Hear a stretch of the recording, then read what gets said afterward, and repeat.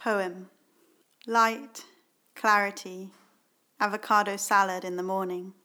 After all the terrible things I do, how amazing it is to find forgiveness and love.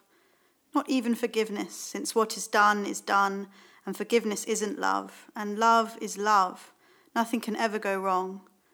Though things can get irritating, boring, and dispensable in the imagination, but not really for love. Though a block away you feel distant, the mere presence changes everything like a chemical dropped on a paper, and all thoughts disappear in a strange, quiet excitement. I'm sure of nothing but this, intensified by breathing. That was Poem by Frank O'Hara, read by Megan Hunter. Hi, I'm Madeline and welcome to Off the Books, a show about books and the people that love them. Some episodes are with a regular book club and some are with writers, talking about the books that have shaped their thoughts and lives.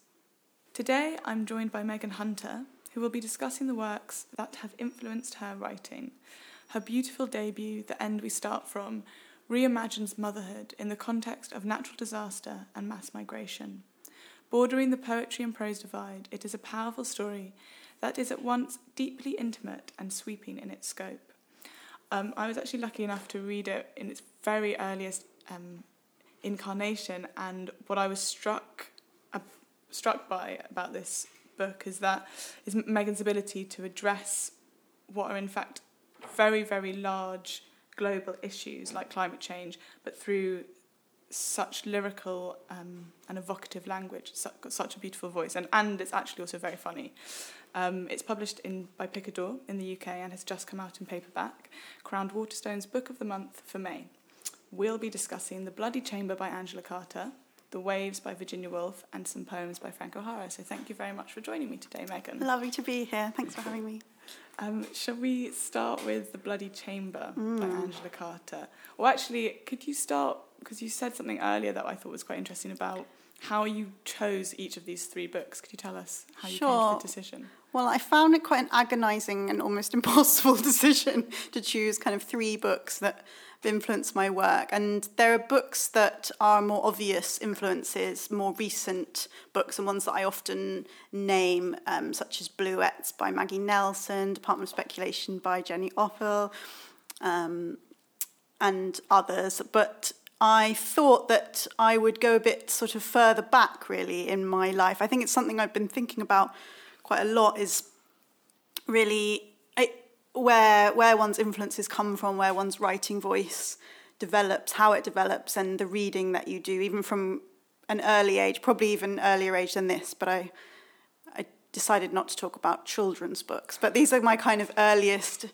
adult or almost adult influences.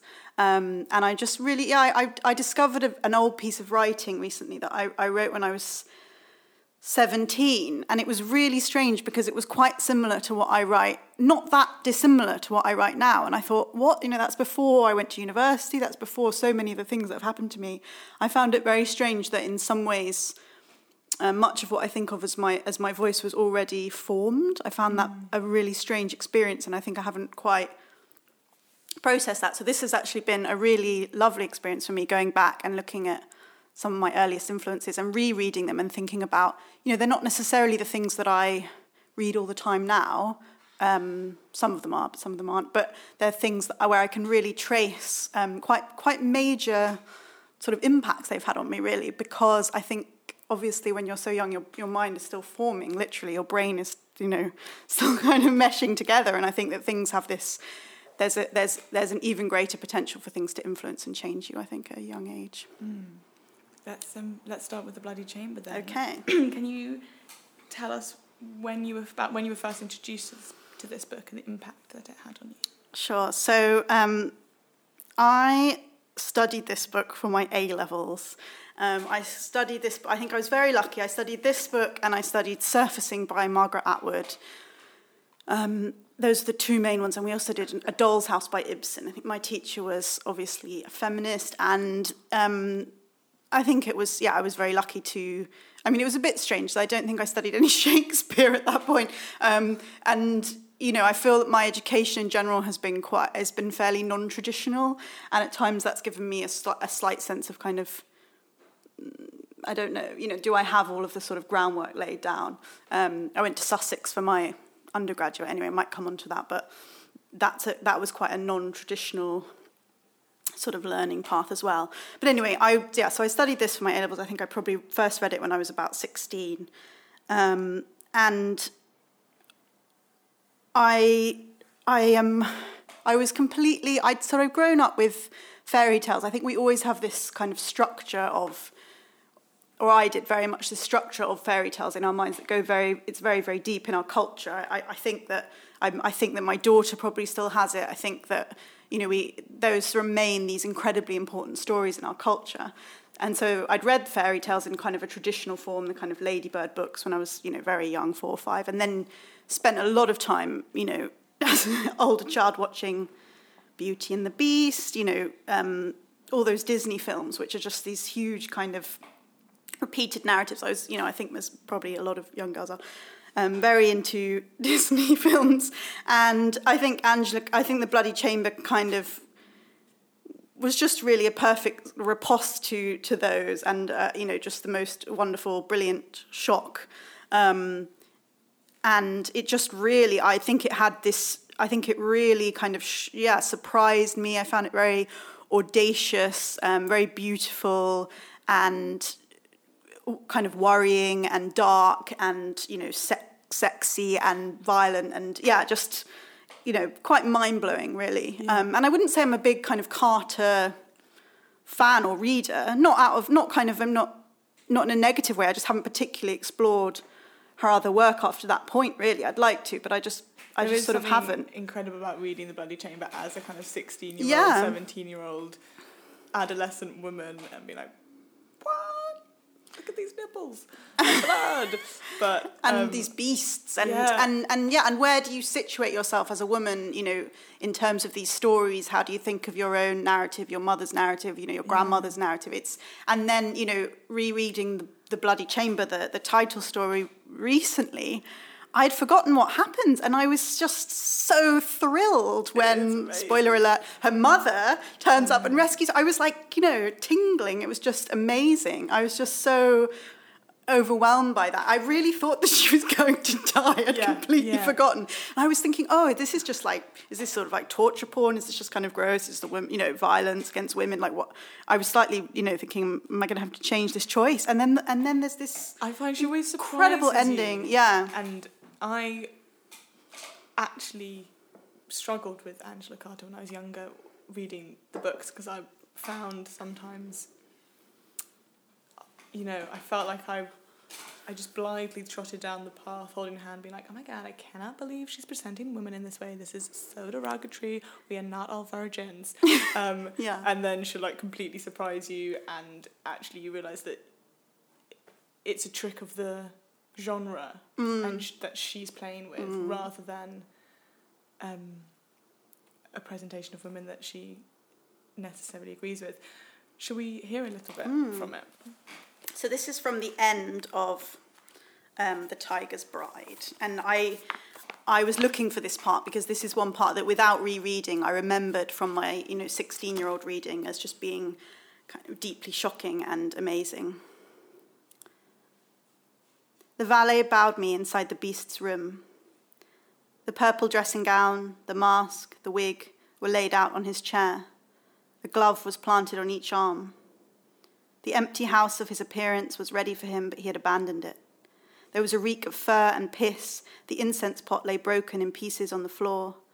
Half-burned sticks were scattered from the extinguished fire.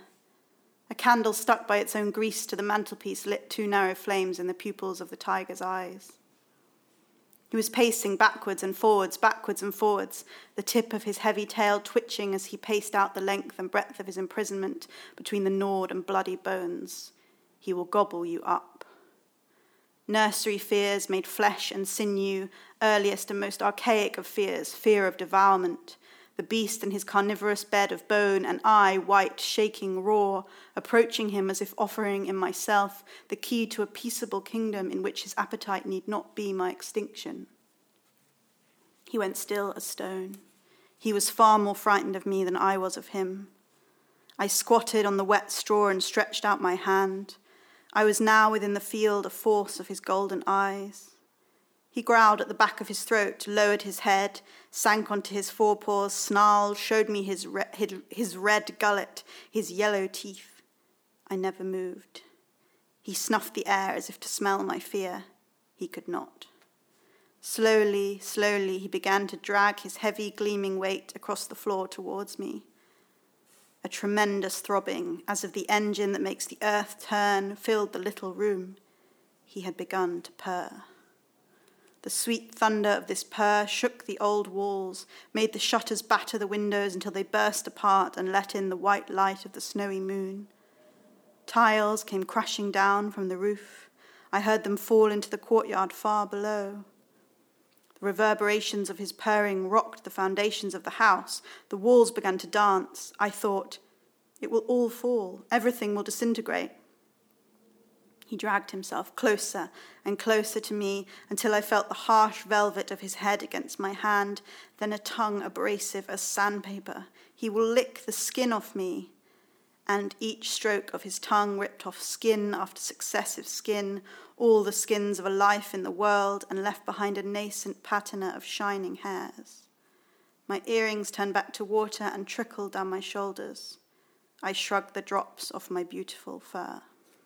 You've spoken before about a sense of wonder at the richness of Carter's language and imagination. I think this passage really illustrates that. Can you expand on the sense of wonder and how it's informed your own writing?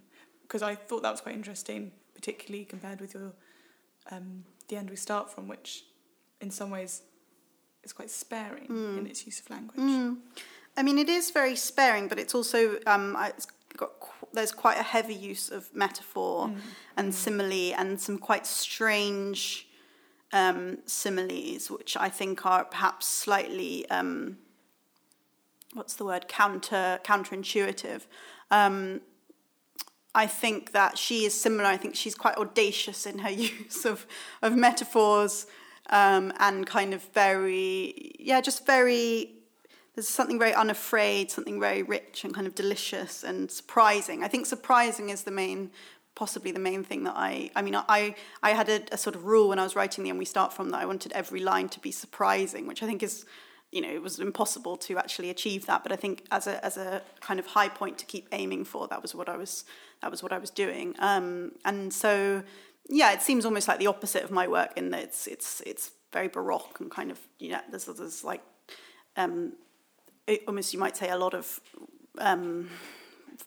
embellishment, and obviously I seem to cut a lot of that away. But I think, I think my work isn't very sparing in its use of. I mean, there's a place in which I think I use about 3 different similes for one thing. It was important to me to keep that and to kind of keep that sort of riffing on comparisons.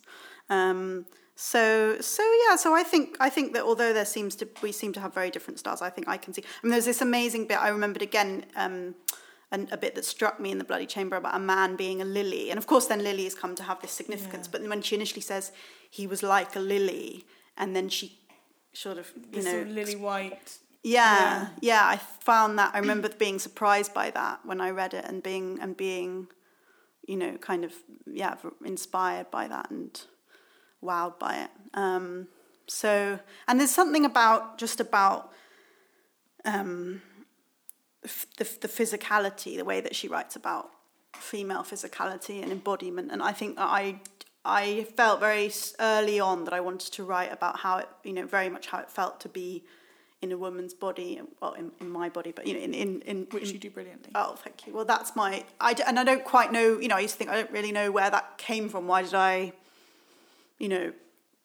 focus on that? And I think that it might have come at least partly from this book. So, it's been quite a sort of self-education going back and looking at it again. Let's talk a bit more about women and their sexuality. How has she sort of informed you to write about these things? You said before when we spoke about this, you found it very shocking, and sort of sumptuous and dark and intriguing. And I think, for me at least, the way Carter writes about sexuality and women is where my tension lies as well. Like I find it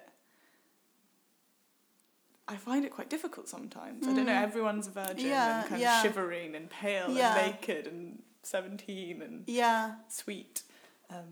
Yeah, it is, and it's that world, and she's kind of entering that world of the woman in the fairy tale, or the virgin in the fairy tale, and kind of. But I do think that she is doing that in order to subvert it, but it does lead to a sort of it does lead to a confrontation with that image in your mind and of what that means to you. I think that it's something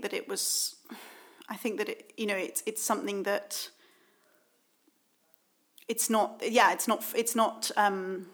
free from problems or from it's kind of putting you into that space, that problematic space.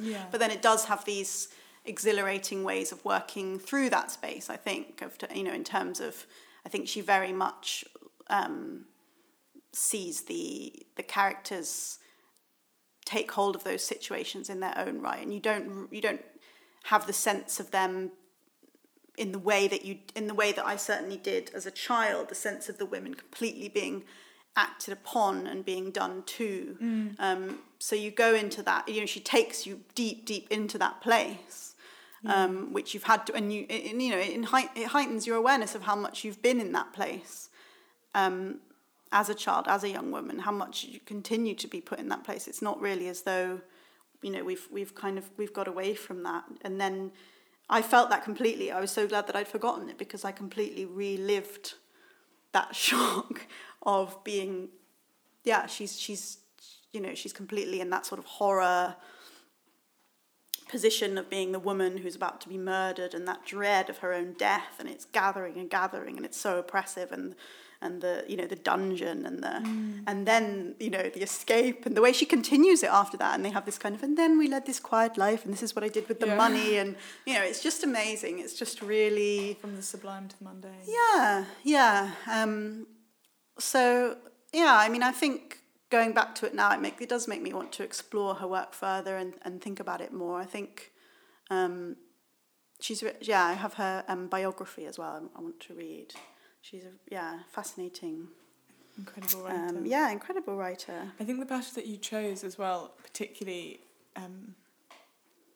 is particularly subversive, because it comes directly after the Mr. Lion story, which is another take on Beauty and the Beast, and then you have The Tiger's Bride, which is this one, which again is a kind of reworking of Beauty and the Beast, but to me it seemed almost as if she got to tell the story from her perspective. The Mr. Lion story is, you've got the traditional narrative, Beauty comes back and her tears, turn him into a man and everyone's in love.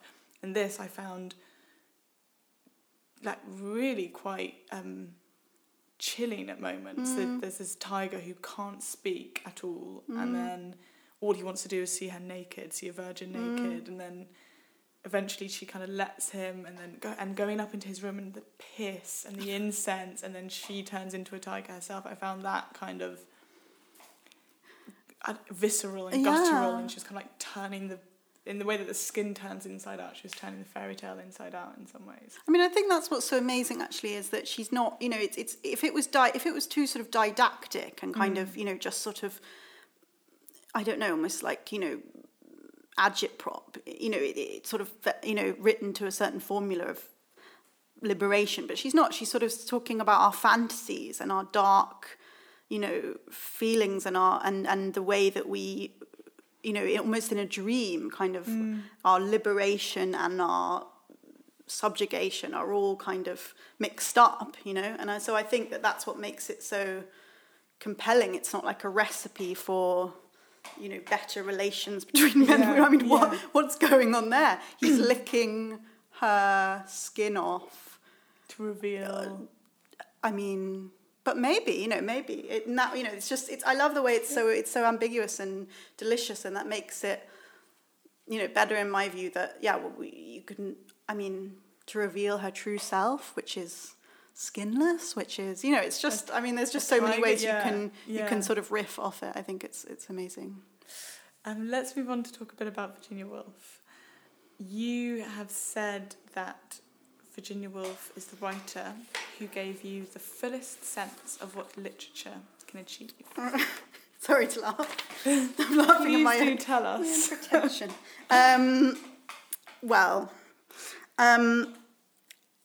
Again, Virginia Woolf's a writer who her work, I've read a lot more of it, and I'm, more of a, Woolfian. No, not a Woolfian. No, I'm just a fan. And I read A Room of One's Own on a train, about 16 as well, and just kind of thought, what is this? And I remember actually going to a university interview soon after. I obviously wasn't 16 then, I was 18, get the story straight. But and I was trying to describe. They were like, so I was like, I just read Room of One's Own, it's amazing. And they were going, oh yeah, tell us more about that. And I was just like, it's amazing. I'm completely amazed. And they were. I didn't get into that university, but I think I was just bowled over and kind of speechless with awe, really, by her mind, her thinking, the way that she. To me, she's, this writer, along with Joyce. But I just kind of get on with. I admire, obviously, Joyce's, I don't mean to say, ultimate genius, but I don't get as much pleasure from him. I just love her. I just love her work and really, really enjoy it. And it's this sense of, she's patterning consciousness, but at the same time, she's expanding our sense of what it is to think, what it is to write and to read, and she expands my sense of what it is to be alive. She's she's the one. Shall we hear a little extract? Yeah, let's go. Yeah. I don't think I did very much better than I did in the university interview. No, you did wonderfully. I Okay. actually did exactly the same. That's why I was Did you? laughing. Oh, I had to put it as we had to like send in a kind of like, what books have you read recently? And Yeah. I was like, put this one on because it's 50 pages and it's easy to read, and then was very amazed by it, but also very inarticulate about it. It is. It's hard to. Sometimes when you really, really love something, it's hard to put it into words. Yeah. Okay. So this is from The Waves. The sun, risen, no longer couched on a green mattress, darting a fitful glance through watery jewels, bared its face and looked straight over the waves. They fell with a regular thud. They fell with a concussion of horses' hooves on the turf. Their spray rose like the tossing of lances and assegais over the riders' heads. They swept the beach with still blue and diamond-tipped water. They drew in and out with the energy, the muscularity of an engine which sweeps its force out and in again. The sun fell on cornfields and woods. Rivers became blue and many plaited. Lawns that sloped down to the water's edge became green as birds' feathers softly ruffling their plumes. The hills, curved and controlled, seemed bound back by thongs as a limb is laced by muscles, and the woods which bristled proudly on their flanks were like the curt, clipped mane on the neck of a horse. In the garden where the trees stood thick over flower beds, ponds and greenhouses, the birds sang in the hot sunshine, each alone. One sang under the bedroom window, another on the topmost twig of the lilac bush, another on the edge of the wall. Each sang stridently with passion, with vehemence, as if to let the song burst out of it, no matter if it shattered the song of another bird with harsh discord. Their round eyes bulged with brightness, their claws gripped the twig or rail. They sang, exposed without shelter to the air and the sun, beautiful in their new plumage, shell-veined or brightly mailed, here barred with soft blues, here splashed with gold or striped with one bright feather. They sang as if the song were urged out of them by the pressure of the morning. They sang as if the edge of being was sharpened and must cut, must split the softness of the blue-green light, the dampness of the wet earth, the fumes and steams of the greasy kitchen vapour, the hot breath of mutton and beef, the richness of pastry and fruit, the damp shreds and peelings thrown from the kitchen bucket, from which a slow steam oozed on the rubbish heap. On all the sodden, the damp-spotted, the curled with wetness, they descended, dry-beaked, ruthless, abrupt. They swooped suddenly from the lilac bough or the fence. They spied a nail and tapped the shell against a stone. They tapped furiously, methodically, until the shell broke and something slimy oozed from the crack.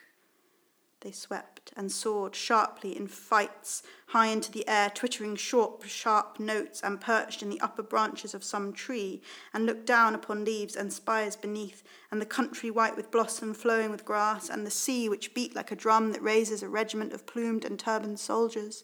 Now and again their songs rang together in swift scales like the interlacings of a mountain stream whose waters meeting foam and then mix, and hasten quicker and quicker down the same channel, brushing the same broad leaves. But there is a rock they sever.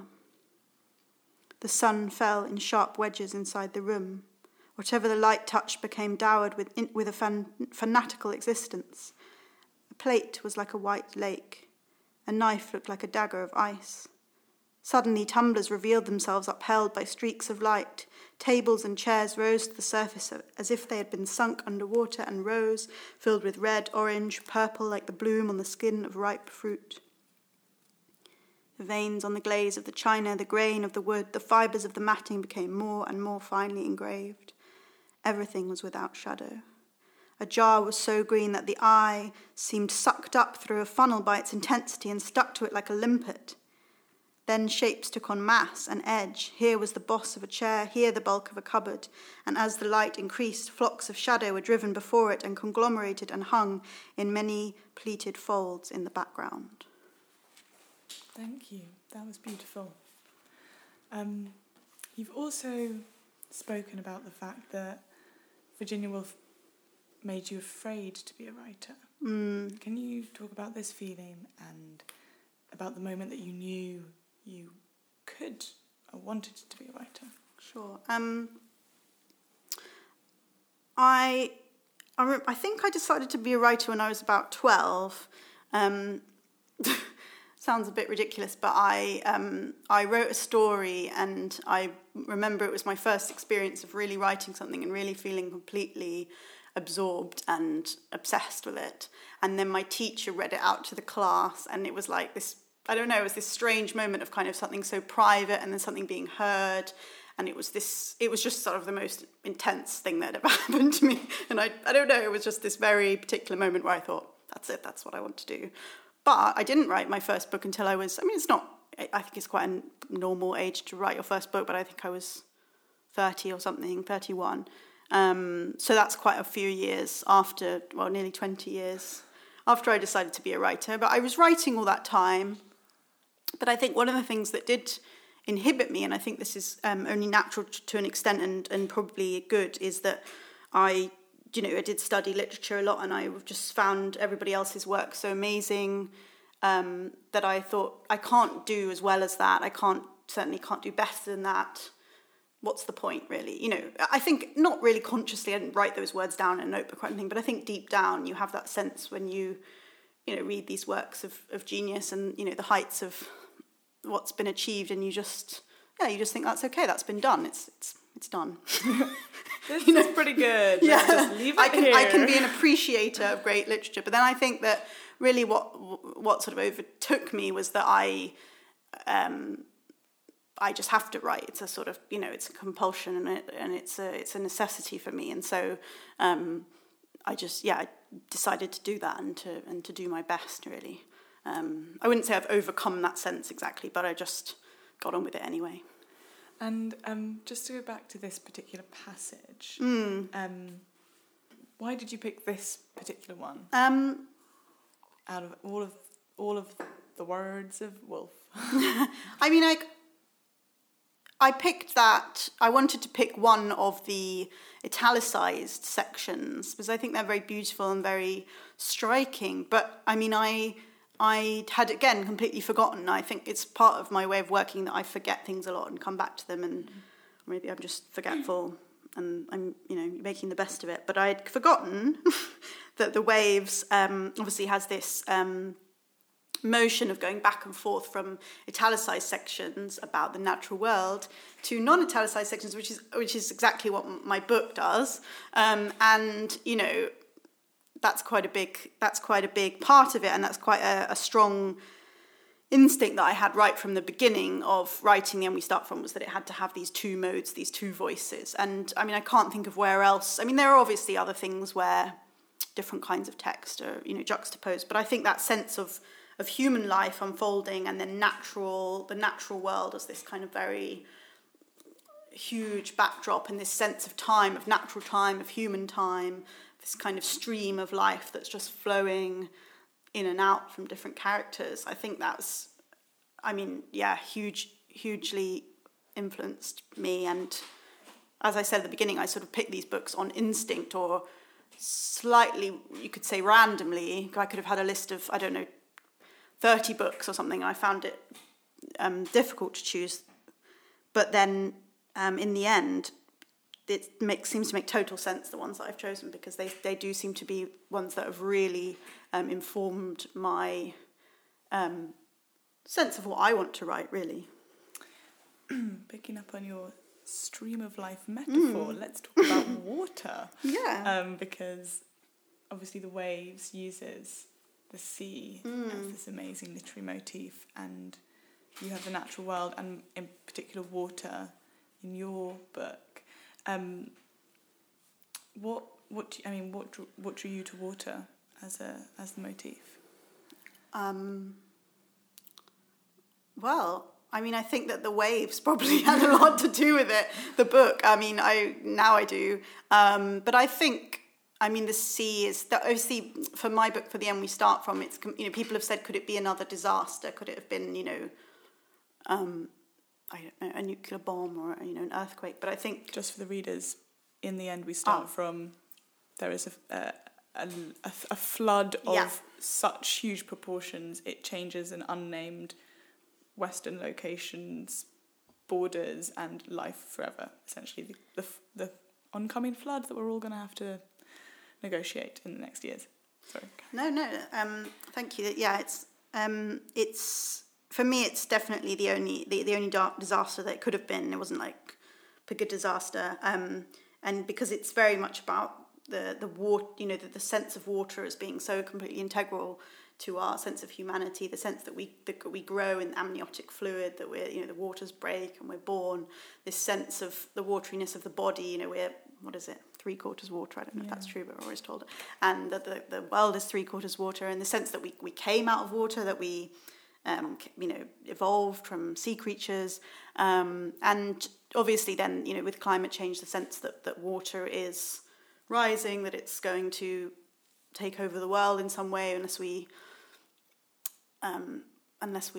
change things. I think that for me, water. It's also, when I was looking at the creation myths and at religion, it's such a central motif. It's not a motif, but it's it's in a way, it's such a fundamental way that we understand ourselves. So I think that, it was always going to be water, but I can see completely this obsession, as it were, with water being very much bolstered by the reading of the waves. And I think about it a lot when I look at the sea itself, and it's just one of those descriptions, one of those very, very powerful descriptions. She just repeats it again and again and again. And the reading of the book, so I brought my copy today, which is falling apart, and it's very important to me because I took it around when I was traveling on my own around South America, and I carried it around with me, and I was reading it for a long time, I will say, because it's quite a difficult thing to read, and I think I was interspersing it with other things, and then I just remember I just had it, so that's partly why it's so beaten up, because I was just carrying it around for months and months, but I had a lot of kind of very particular experiences reading it in very particular locations that I can remember very clearly. For example, so I was staying in, I don't want to get into sort of gap year tales, but anyway, I was staying in the cloud forest on my own, and I was kind of trying to have this sort of retreat by myself. I was in this cabin in the forest on my own, meditating and falling asleep, and it was really beautiful. But at night I was absolutely terrified, because I was I was just alone in the forest, and you know, I was so. You just read Angela Carter and you knew what could I happen was to so 19-year-olds. scared, and I wanted to be brave and on my own and not scared. And actually, most of the time in Ecuador, even though sometimes I was in vaguely dangerous scenarios, I was not ever scared. I remember this amazing fearlessness, and you know, I guess when you're young and fearless and etc. But I was so scared at night, and I used to read The Waves. And it really soothed me, actually, and not, you know, it puts you to sleep. It's not a good advert for a book, but I had this really profound experience of being, you know, genuinely, absolutely terrified, and then being really soothed. Not just soothed to sleep, but really soothed into a kind of. I know we're going to maybe talk about this later, but a kind of spiritual sense of, you know, all of life, and you really do get this sense in Woolf of it's not just about, you know, me. Megan, I'm a woman, I'm 34, you know, I'm sort of part of this whole collective consciousness, you know, and it's a really profound and important thing that I think I took from this book and took onwards without fully realizing it, without fully kind of, but rereading it again, I feel it again. I'm sort of slip into a kind of meditative state. Yeah. When you read it. I found I actually read it in 2 days for the show. Oh. And that you must be feeling very strange. Yeah. 2 days. It was quite intense. When I just had my wisdom teeth out. Oh my goodness. And I went to some places in my mind. But it does. It kind of, like you're saying, it rocks you, like to the rhythm of the language and the rhythm of the sea. And interesting that you read it during a period of, I guess, feeling quite stressed and scared, because I wanted to talk a bit about writing in relation to emotional and mental duress. I feel like The Waves addresses the extraordinary pressures that can come with relatively ordinary circumstances, and to turn that on its head, your novel presents characters just trying to find some semblance of ordinary existence under completely extraordinary circumstances. Can you talk a bit about trying to capture the state of emotional duress and also writing a sort of therapeutic process? Yeah, I mean, I think that I'm drawn towards states of emotional duress. I think partly because for me, writing, it is therapeutic in the sense that, as I was saying earlier, for me it's completely essential. It's something I have to do to survive as a human. And you could sound rather grandiose saying this, and I don't mean I have to be published to survive. I have to write to be myself, to kind of have any chance of kind of keeping going in a happy way. I think it is. Yeah, it's my salvation, and part of that is processing difficult feelings and difficult experiences, and not in the sense of necessarily writing about them explicitly or, you know, truthfully in inverted commas, but kind of being able to. And it's actually why I think I love fiction so much, and I'm drawn to that, and stories and narratives, is being able to kind of mulch. What a great word, not, but yeah, kind of mix it all together as you do in dreams. Really kind of deal with it. I think in some ways you can, you know, it's not processing as in, oh, I wrote about this terrible thing that happened to me, now I feel better, but you really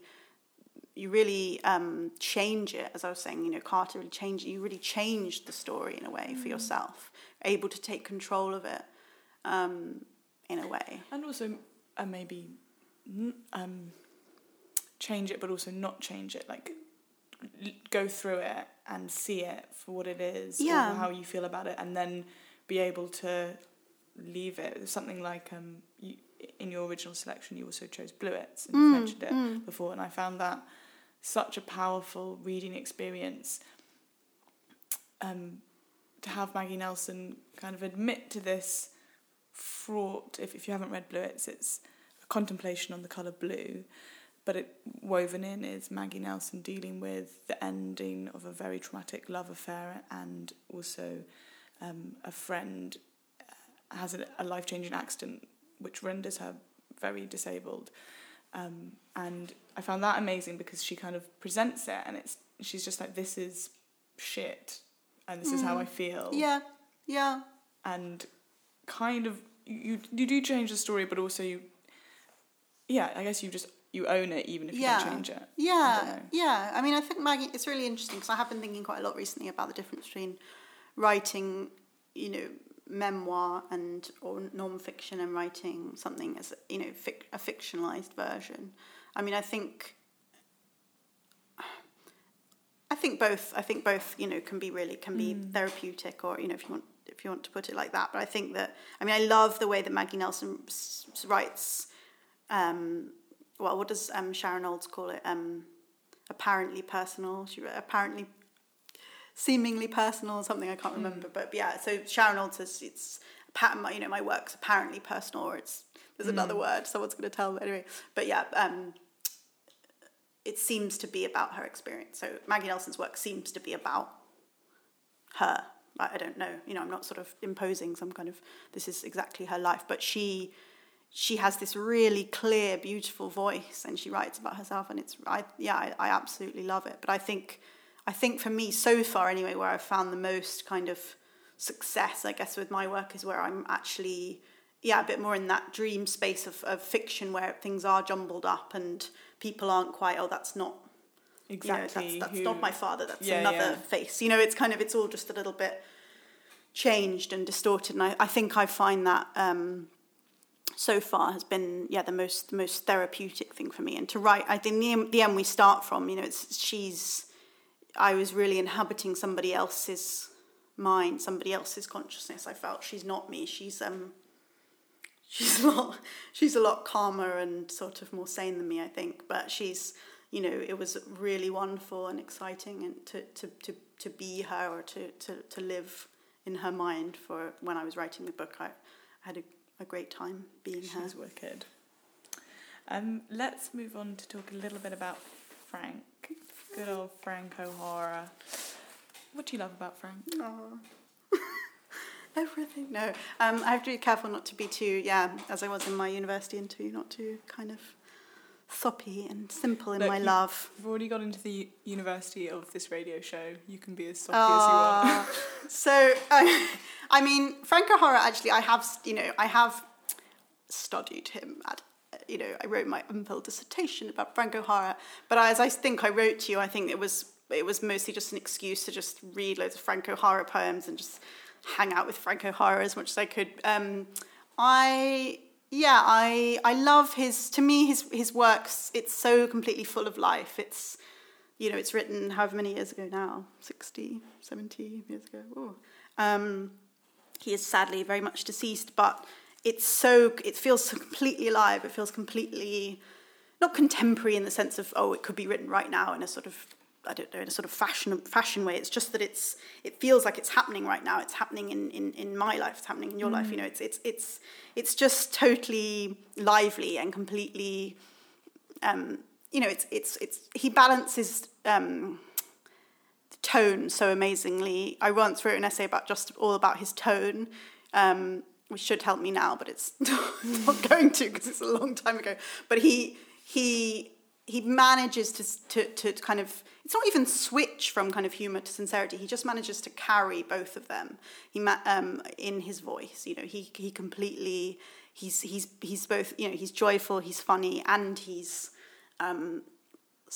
it's not sincere. I don't know if that's the right word. He's real and he's full of love, so full of love. And I guess the highest compliment that anyone says about the end we start from is that it's all about love and it's full of love, obviously in a very different way.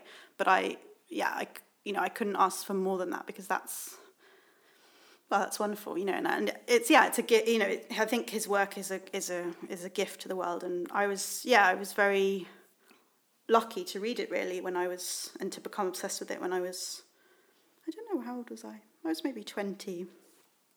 I had a teacher at Sussex who was also a poet, Keston Sutherland, and he introduced me to a lot of poetry, and I was particularly besotted with Frank O'Hara and also Wordsworth, contrast. I got really obsessed with Wordsworth. I actually read some last night. Downton Abbey. Yeah. My favourite. yeah, and I kind of, I've read other poetry since. I do read other poetry, but I do come back to him, and there's something about him where his voice is very much in my mind. I mean, it might be partly because I used to have kind of a lot of, what are they, what do we used to have? Mini discs or any tapes or something? Cassettes? Cassette tapes with, I don't think they were cassettes actually, but anyway, let's just pretend, with where songs were kind of interspersed with poems of his. Actually mini discs? I think mini discs, I yeah. never got a Oh my mini goodness, disc. so sweet and small. But so I used to have him sort of in my, no, it was an iPod. Oh, depressing. no. Depressing. The truth is coming back to me. I'm fictionalizing it, and it's not true. It's not true. It was an iPod. Anyway, on my iPod, gross. I used to So it would come on Frank O'Hara interspersed with all my music, and so it just happens. I'm cycling around or something, and just a line of his work will just come into my mind just all the time, and so I feel like I just kind of live with his words. Inside me all the time, and it's great. So, should we hear some? Thank you, Frank.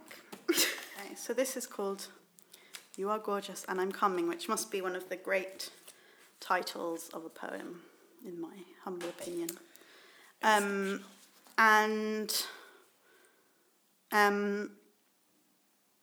It's a fun fact. It's an acrostic of his lover, the dancer Vincent Warren. Which I don't know, I love that. It's very sweet. Vaguely, I hear the purple roar of the torn-down 3rd Avenue L. It sways slightly but firmly, like a hand or a golden-down thigh. Normally, I don't think of sounds as coloured unless I'm feeling corrupt, concrete, Rambo, obscurity of emotion, which is simple and very definite, even lasting. Yes, it may be that dark and purifying wave, the death of boredom, nearing the heights themselves, may destroy you in the pure air, to be further complicated, confused, empty but refilling, exposed to light. With the past falling away as an acceleration of nerves, thundering and shaking aims, its aggregating force like the metro towards a realm of encircling travel, rending the sound of adventure and becoming ultimately local and intimate, repeating the phrases of an old romance which is constantly renewed by the endless originality of human loss. The air, the stumbling quiet of breathing, newly the heaven stars all out, we are all for the captured time of our being. Thank you. You're welcome. It's very difficult to read, I will say. Disclaimer. That was apologies to beautiful. Frank O'Hara fans. When we were talking before, you spoke about the fact that when you were reading Frank O'Hara, you were also falling in love with someone and falling in love with poetry. Can you tell us about that experience? Yes, so, obviously, as I said, Frank O'Hara's poems are very much often about love, and the section so he has this, because I sort of studied his life and all his poetry, then they're arranged chronologically in his collected poems, I'm pretty sure, and the section, so when he was very much in love with Vincent Warren and wrote all these poems, it's this middle section, which anyway I'm just fiddling with now because it's completely falling out of my book, because those are the poems that I love the most. I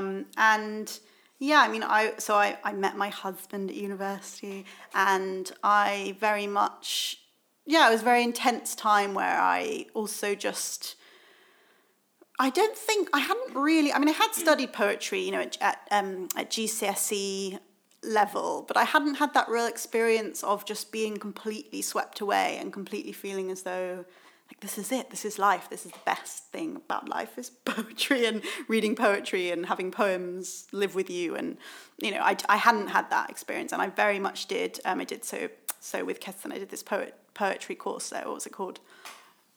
Lyric Poetry and Personal Experience or something. I think it was pre-named, the course. And it kind of went sweep of poetry from, who was it from? It was further back than Keats. But anyway, all the way up to kind of J.H. Prynne. And so we read a huge kind of overview, really, of a lot of wonderful poetry. And I had that really strong experience of just loving it, and I guess engaging at that level where you you write essays and I think I thought then, I want to be an academic and this is what I want to do and I want to write about poetry forever. But in the end, I haven't really gone on to do that. Although I might do more sort of studying in the future. But it took a while. But in the end, I think it inspired me to write poetry. But again, I think I was quite intimidated by and a sort of aesthetic sense that poetry should be a certain way, or that I didn't feel that I could write poetry, that I was sort of equipped somehow. I'm not quite sure, but I was inhibited for quite a while from writing poetry, just by my own nervousness, really, I think, and lack of sense of direction of what I was doing in poetry. And then I did write my own poems but not for a long time after it was after I had my daughter.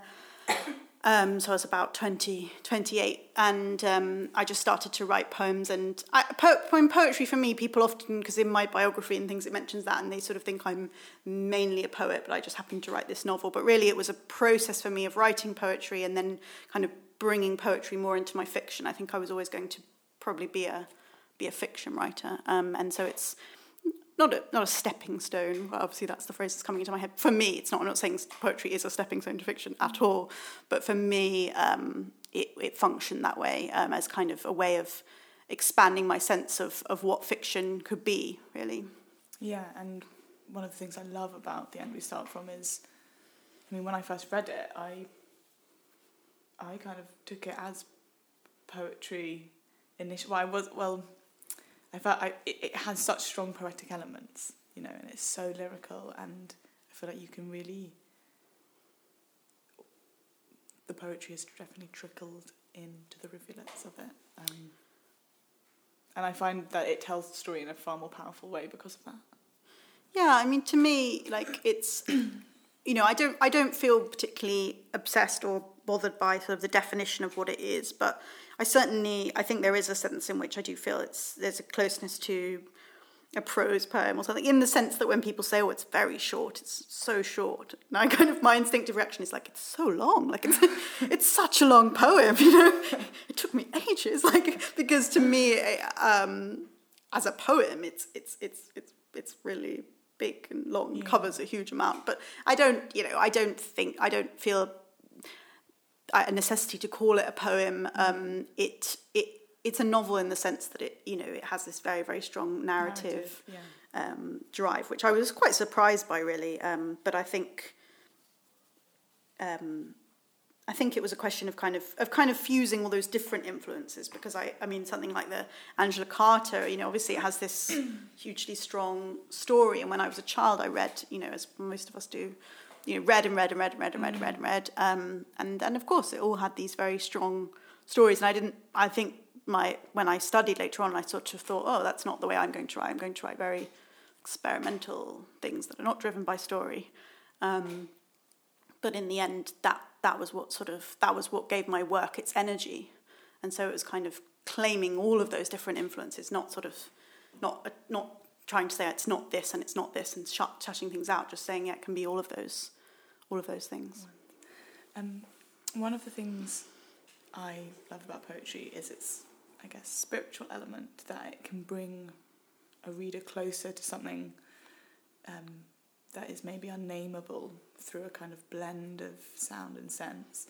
Is there something spiritual for you in good literature, and how has your religious past fed into your writing?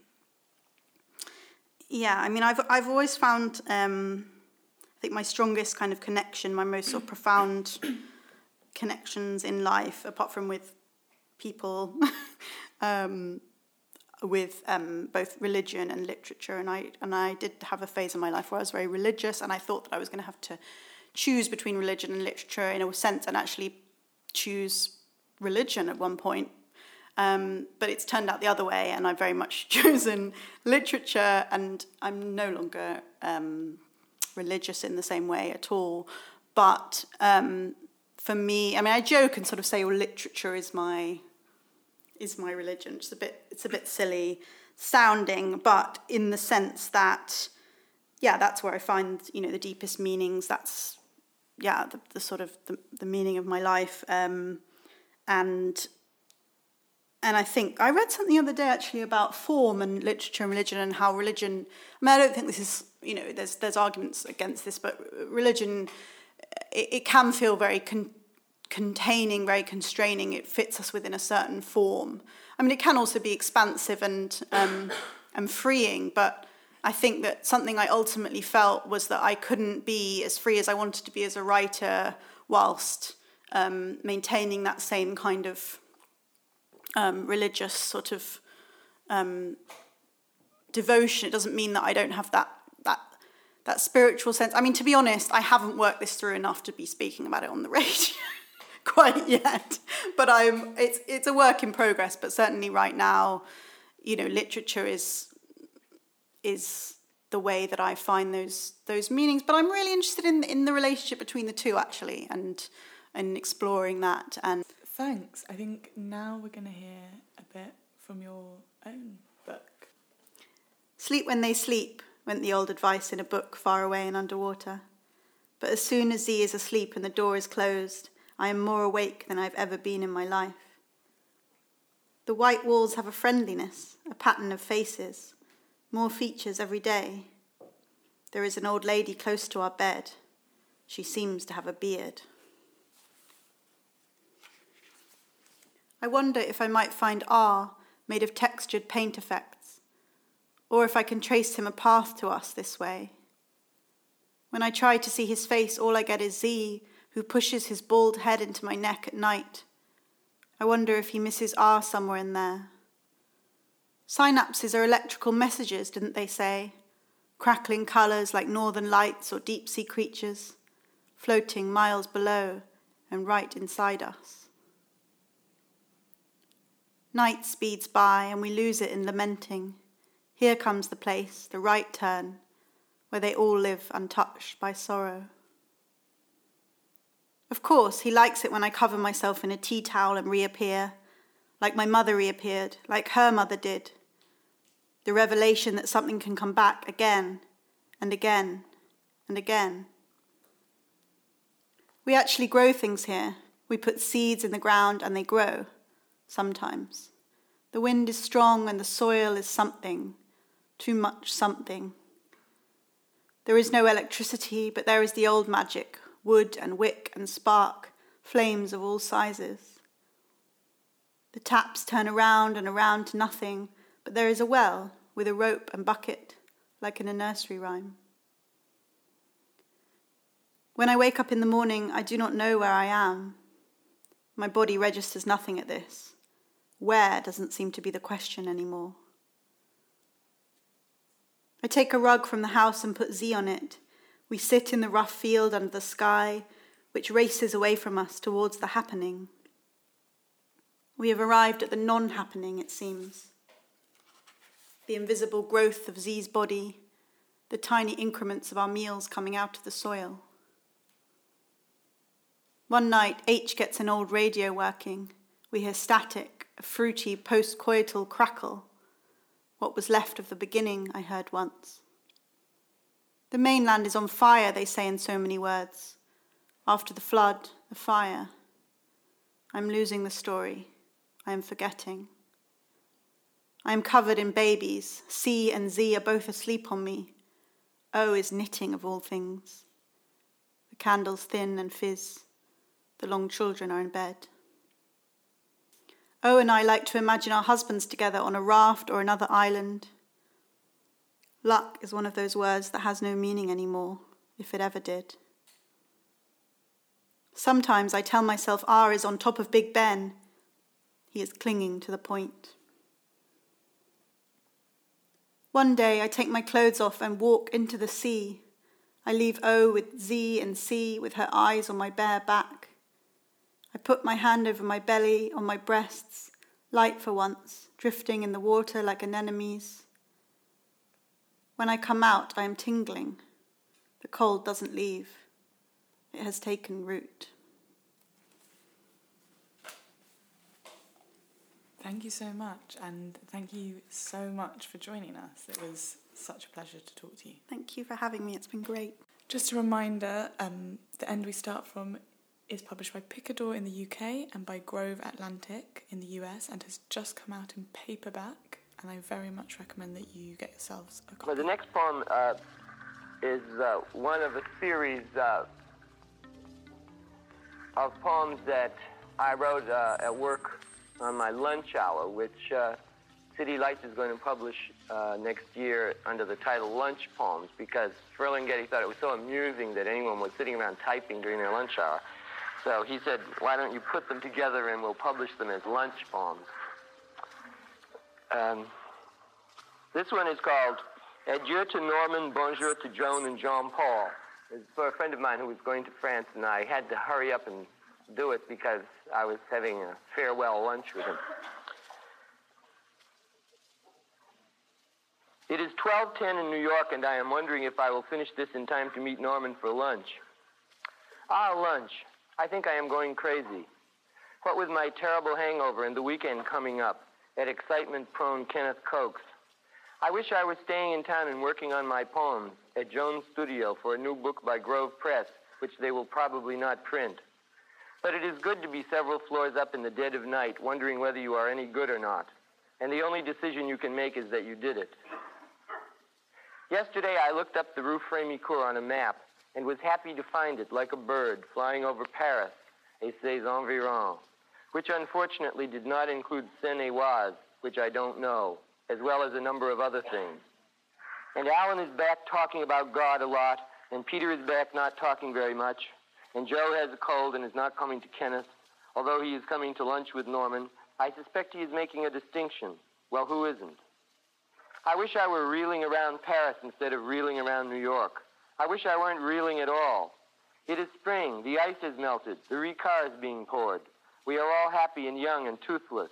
It is the same as old age. The only thing to do is simply continue. Is that simple? Yes, it is simple because it is the only thing to do. Can you do it? Yes, you can because it is the only thing to do. Blue light over the Bois de Boulogne, it continues. The Seine continues. The Louvre stays open, it continues. It hardly closes at all. The Bar Américain continues to be French. De Gaulle continues to be Algerian, as does Camus. Shirley Goldfarb continues to be Shirley Goldfarb. And Jane Hazen continues to be Jane Frolicker, I think. And Irving Sandler continues to be the balayeur des artistes, and so do I. Sometimes I think I'm in love with painting. And surely the Piscine d'Aligny continues to have water in it, and the floor continues to have tables and newspapers and people under them. And surely we shall not continue to be unhappy. We shall be happy, but we shall continue to be ourselves. Everything continues to be possible. René Char, Pierre Reverdy, Samuel Beckett, it is possible, isn't it? I love Reverdy for saying yes, though I don't believe it.